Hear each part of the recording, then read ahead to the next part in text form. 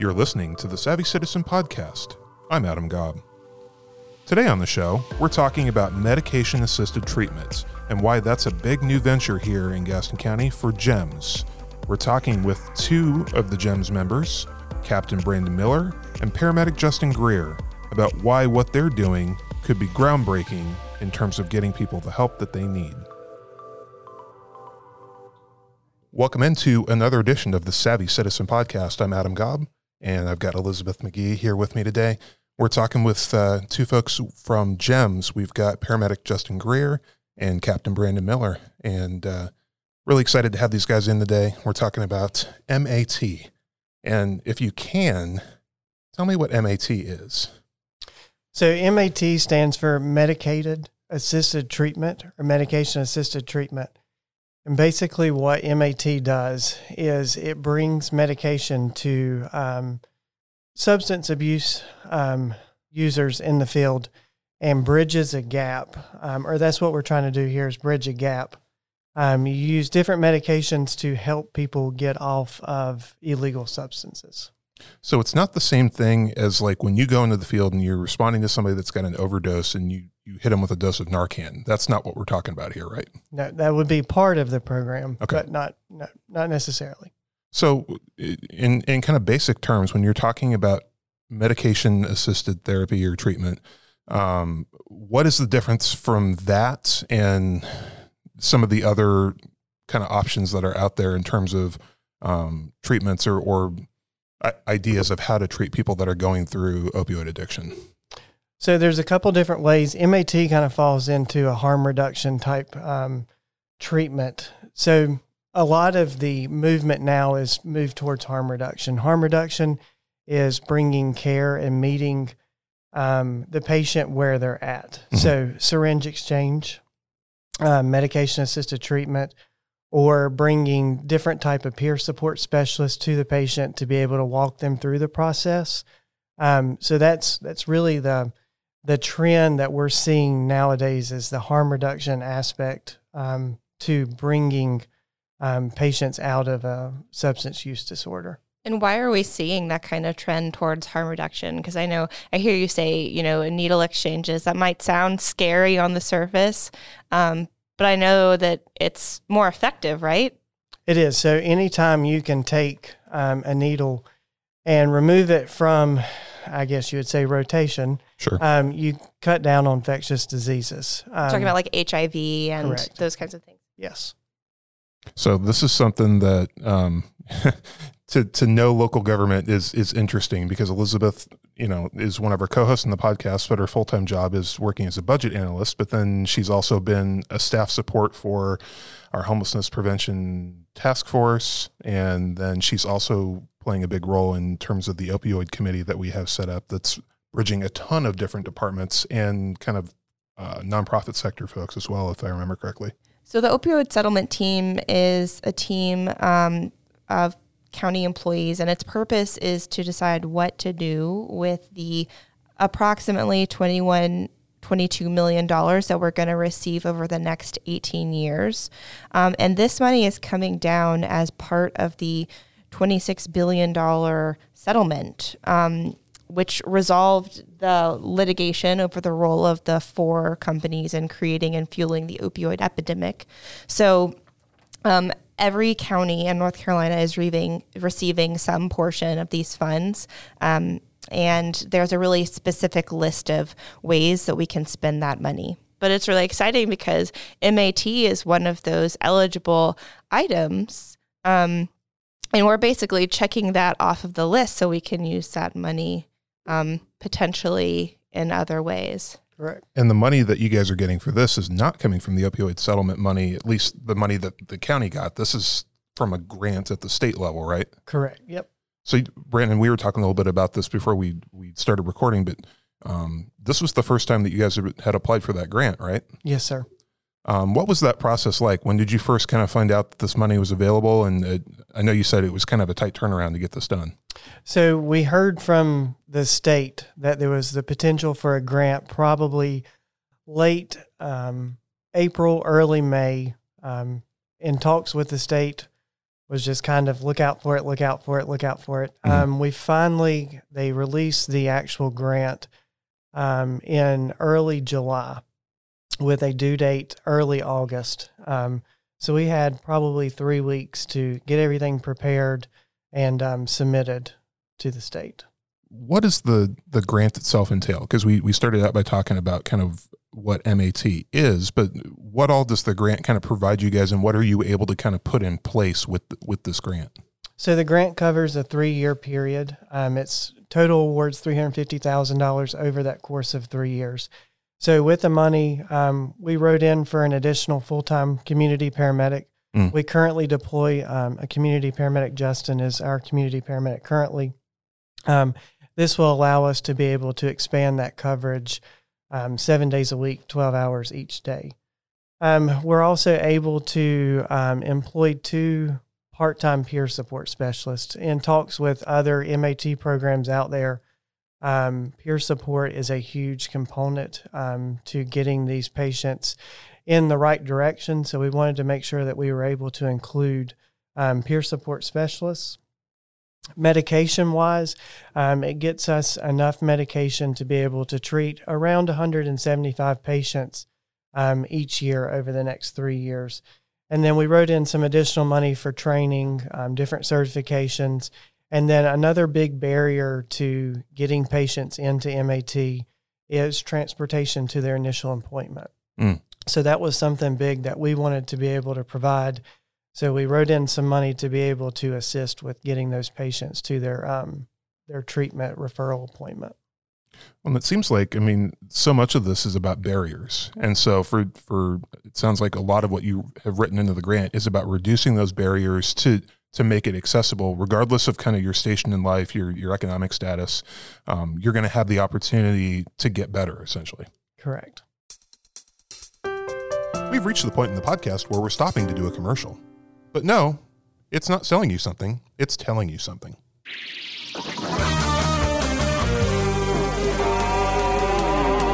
Get ready to don your costumes, folks. The Gaston County Public Library Comic-Con is back. The 6th Annual Gaston County Public Library Comic-Con will be Saturday, June 3rd from 10 a.m. to 4 p.m. at the main library on East Garrison Boulevard in Gastonia. There will be vendors, games, food trucks, and more. It's free and open to the public.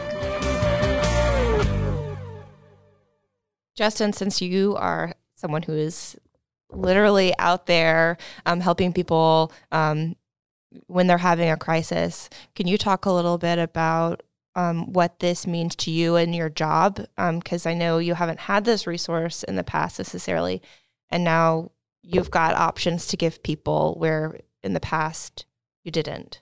Yeah, I think that this is going to be a huge improvement for the county. We currently right now are just responding to an overdose, and we'll reverse the overdose if we see that it is an opioid overdose, and then we reach out to see if they do want some additional assistance later on, and it kind of stops there. And this will be able to bridge the gap pretty much from once someone determines that they do need help, and we're able to facilitate that help and help them, guide them on the path pretty much. So what does that look like for you? We had a meeting a couple of weeks ago where you handed out some fentanyl test strips and some kind of educational materials like that. Are you going to be giving out those kinds of resources as well as part of this program? Yes, we are. In the grant, we wrote some additional funding for the fentanyl test strips that are currently deployed through the... So we have a partnership with the Gaston County Police Department.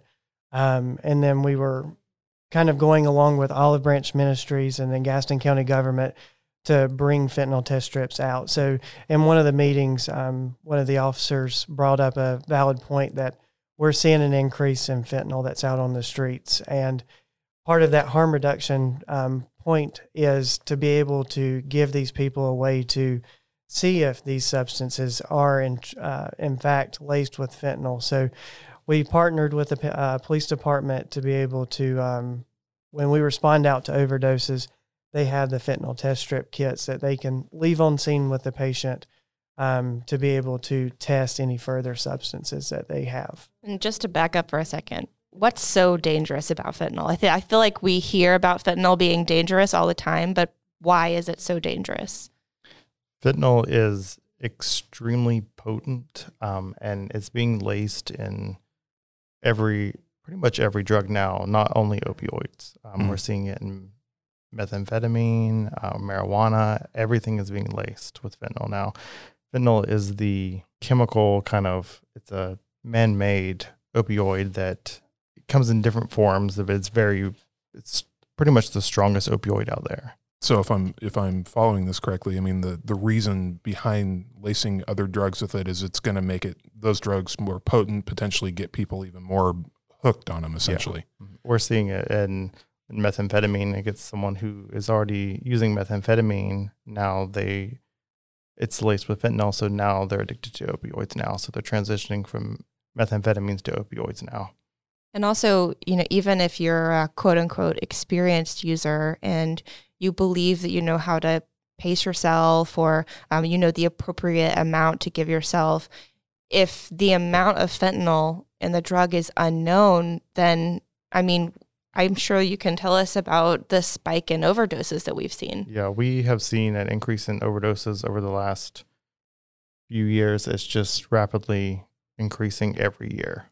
I don't know if there's a good answer to this. I mean, do you know, or do you have any idea whether you think what we went through in COVID has played a role in this at all, in terms of kind of like the isolation that people were feeling, and like maybe some people were off of work for a while. I don't know if that, if you saw any sort of correlation with a spike in 2020 or 2021, or if it was kind of going up anyway. I think it was already headed up already, and certainly people being home, isolation didn't help anything. Yeah. One thing for our regular listeners, you probably remember the episode we did about Beth Macy's book, Raising Lazarus.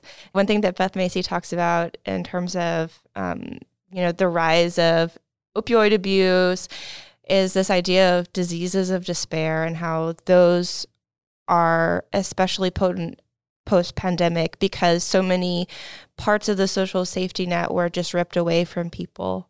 And so, Justin, I think I've talked to you in the past about sometimes EMS is people's main lifeline or access to healthcare. So can you talk about that a little bit, about how you deal with those kinds of situations where people don't have that many options in terms of a safety net? Yes, we see a lot of patients who they just don't have the access to a primary care, or they don't have a home, or don't have transportation. That's a big thing that we currently do see, and a lot of opioid patients that we do see for post overdoses are in the same boat, and we're currently working with some things to help be able to outreach more patients who are homeless or who do have issues with no primary care or access to medications that they need or anything. Mm-hmm. You guys talked about like the importance of peer support. How do you go about finding folks that can do that and do that effectively? Because I would imagine it's got to be something where you've got to be really good at making connections with people that are going through this and kind of establishing that bond. So our plan is to work with Olive Branch Ministries to locate these potential employees. To be a peer support specialist, you have to have lived experience and to attend a certification class in order to become certified as a peer support specialist. So working with Olive Branch to identify those people and get the right people out into the field to be able to talk through the actual process will bring great benefit to our MAT program. We've mentioned Olive Branch Ministries a couple of times since we've been talking. Can you talk a little bit about how you've worked with them in the past? How have they helped your mission?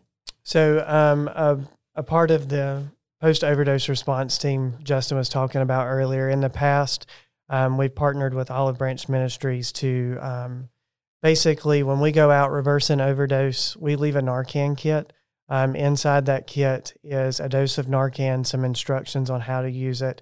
And in the past, we had a referral form.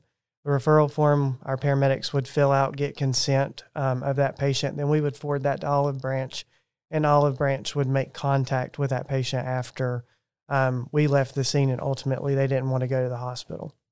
So we've kind of taken that partnership, developed it, and now we have our own post-overdose response team. So anytime that our paramedics go out, reverse an overdose, we still leave the Narcan kit on scene. We have a EMS project specialist that goes and follows up with those patients after they refuse to go to the hospital. That was something I think Justin talked about earlier, was just that barrier.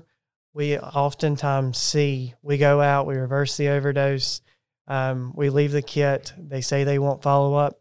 A lot of them are homeless, they're moving around, so trying to make that contact after the fact has been challenging, especially with limited use to cell phone homelessness.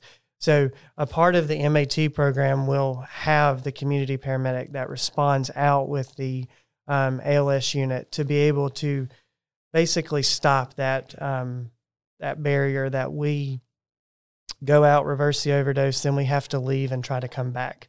We'll stay on scene and try to initiate MAT if we can, and then we'll assign them a peer support specialist that will follow them around and work with them on a daily basis. Hey citizens, are you feeling savvy yet? If not, let's take a break and hear about some cool things happening in and around Gaston County. Book lovers rejoice. The Friends of the Gaston County Public Library annual book sale is right around the corner, and this year it's a full week. Yes, you heard that right. The book sale will be Monday, April 10th through Saturday, April 16th at the main library on East Garrison Boulevard in Gastonia. Hours may vary, so visit www.gastonlibrary.org for more information. So what kind of things would the peer support specialist do in terms of, follow up? Is it just checking in on them to see how they're doing, or are they doing anything else? So mostly it's just a lending hand, basically. Talk to them, ask them how they're doing throughout the day, ask them if they have any concerns.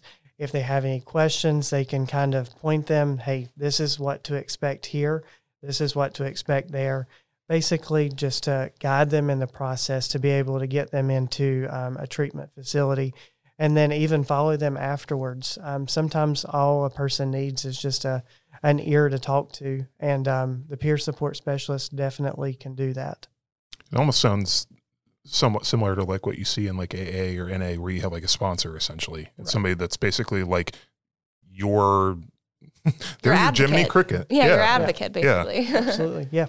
So when you were writing this grant proposal, you only had 3 weeks to do it. Did you look at to any other communities as like a model for how you'd like to implement Gaston's program? Yes, we contacted a few counties that already have this program in place. The big one was Stanley County. We communicated back and forth a lot about how their program works, the challenges that they've faced, some things that they've learned that they would do different, just some lessons about their program and how successful it has become, and the key components to how to make it successful here. So what are some of those things that we're going to do to kind of put our best foot forward and make sure that our program starts off on a strong footing? The number one thing that they stressed to us was the peer support specialist. This was key component for them. We could offer a patient treatment after an overdose and they might say no. But that peer support specialist is there to follow up with them and talk to them and explain to them, this is what this treatment is. So they're the ones that are going to help connect the patient and us and help start them on the treatment. And another thing, a lot of things they've run into was transportation issues and just making sure we had a good working relationship with as many MAT providers and facilities in the county as possible. How difficult is it to be able to to get the kind of the medication essentially that you need to be able to do MAT? I mean, is that fairly tightly controlled by the federal government, and so it's not something that is just readily available, something that you could just go to, a physician or the public health department and be able to get? It is very regulated with the government. You have to go to a certain physician for this. Okay. And some people, it might be a wait list to get to this. And that's where we're going to come in, and we're going to follow up with this patient for up to 7 days and be able to treat them at their house for up to 7 days with the medication until we get them into a place. So there's not that gap there in between when they're wanting treatment and getting into a facility. So how does this differ from like methadone, a more traditional method of treating an opioid addiction? So the main medication that we're going to be using is Suboxone or buprenorphine. It's hard to pronounce. It's very hard to pronounce. Yeah, say that 5 times fast. Yes. I think Beth Macy calls it bupe. Yeah, that's what we call it, the short term for bupe. This medication is a lot like methadone, but it also has properties of, it has the Narcan built into it. So patients, they are instructed not to use a substance while they're on it, and this really deters them because they can become pretty sick while on this. Does that include any substance? Just opioids. Okay. But it has become the gold standard pretty much for opioid treatment, the bupe. And can you administer it to yourself in your home? Like, would I get like a week's prescription and then keep that with me? So I know compared to a methadone clinic, you have to physically go every day to get your dose. So this is different from that? This is different from that. They can go, once they're into a treatment center, they can, depending on the provider can write a prescription for a week, a month at a time, and it's more convenient for the patient, so they can actually live a normal life while they are still on this medication. That's fantastic. I think over the last few years, it has become pretty much, like I said, the gold standard for treating patients with a substance use disorder.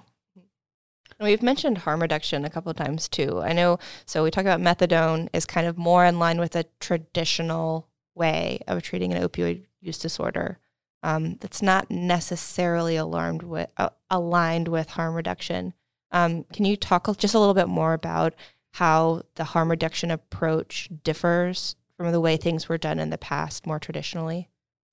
I think the main thing with harm reduction, it's having the idea that this problem is out there and we have to bring treatment to them, and we're not out there telling people, drugs are bad. Like we're telling them, we know this is a medical disorder. This is a medical problem you're having. And this is helping them, having the treatment there for them whenever they want to accept it, but also teaching them on how to safely use if they are going to use, because we all know, some people are going to use no matter what. So this is teaching them how to safely use, to not do further harm to themselves. Well, it seems like that some of that is like a stigma sort of thing, where it's just like, just because you've become addicted to opioids doesn't make you a bad person. Yes. And so I think a lot of times, I know you guys were talking about, some of the challenges with contacting people that are maybe homeless or, that sort of stuff. But this is something that spans the spectrum. It doesn't really have any sort of a, young, old, rich, poor. It affects everybody. Correct. So looking at the numbers, just from years past, you can see that it becomes a problem throughout the entire county. It's not specific to just a local municipality. It's county-wide, and it affects all age ranges, genders, sexes. It's completely all over the board. And we're seeing more and more, it being spread across. So in years past, you would see it more towards your age range of 30 to 40. Now we're seeing 70-year-olds. We're seeing teenagers. So it's completely spread all the way across the board.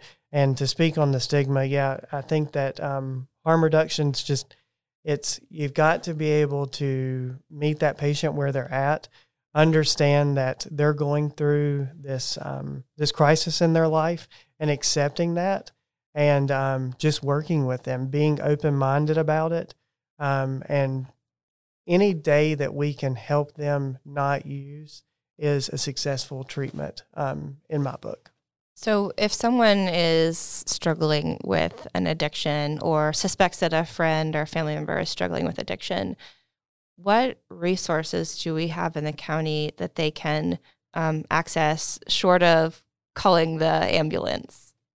So if they wanted information, you can walk up to any one of our trucks or ambulances in the community, get a Narcan kit. It has all the information on the inside. You can ask for a fentanyl test strip kit. It's got different harm reduction prevention tips included within it. We have the community paramedic. Can always call that line, talk to them, and then reach out to different MAT providers in the county. There's plenty of them out there. It's just making a phone call or showing up at a doorstep and knocking and just saying, hey, I need some information. And there's a lot of people out there that are willing to help. You just have to ask. And I would imagine for a lot of folks, like, it's just taking that first step to basically say, like, whether it's for yourself or for somebody that you care about, like, I need help, or this person I think needs help, and just starting that process. Absolutely. Mm-hmm. Anything else that we didn't ask about the program? I know that this is something that you guys are really excited to kick off. I think it's supposed to last 3 years in terms of the life of the grant. Correct, yes. But then obviously, I mean, the hope would be that we would continue to find another grant or other funding sources to continue this, assuming that the program is as successful as you're hoping it's going to be. Absolutely. The grant is a pilot program, so hopefully with enough data and successes across the state, there'll be additional funding sources that we can continue to tap into to be able to bring these resources to the citizens. How do they measure success with something like this? I mean, is it strictly just a numbers thing? Is it a reduction in the number of overdoses that you're responding to, or how do they kind of track that? So I think it's looking at how many overdoses we go out to, and how many patients go into treatment and sustain that treatment. Okay. I don't think it's a bad thing if a patient goes into a treatment, lapses, and then has to go through another set of treatment. I don't think that they're looking at that. It's just more so, have we reduced the number of overdoses in the county, and how many people have made it into a treatment facility? Well, and I know Elizabeth talked about this a little bit before, but it seems like there are a large number of entities that are coming together and playing a part in trying to help with this, whether it's the Controlled Substances Coalition, your partnership with Michelle Mathis's group at Olive Branch, and just a number of other police departments and even the district attorney's office. And just there's a number of different entities that are really looking at this problem maybe differently than we have in years past. Yes. So I think that countywide, we've all realize that there's a problem out there, and as a county, I think we're doing a good job trying to address the issues.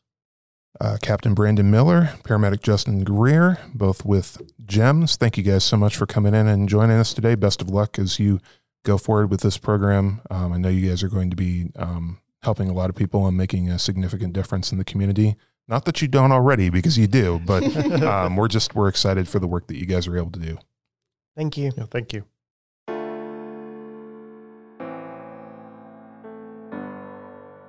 The Savvy Citizen Podcast is a production of the Gaston County Communications Office. It is hosted by Janet Schaefer and Adam Gobb, and its senior field correspondent is Elizabeth McGee. Editor and producer is Joshua Braswell. Coming up next week on Savvy Citizen, we're going to be talking to a professional MMA fighter and UFC competitor who lives right here in Gaston County. You will not want to miss this.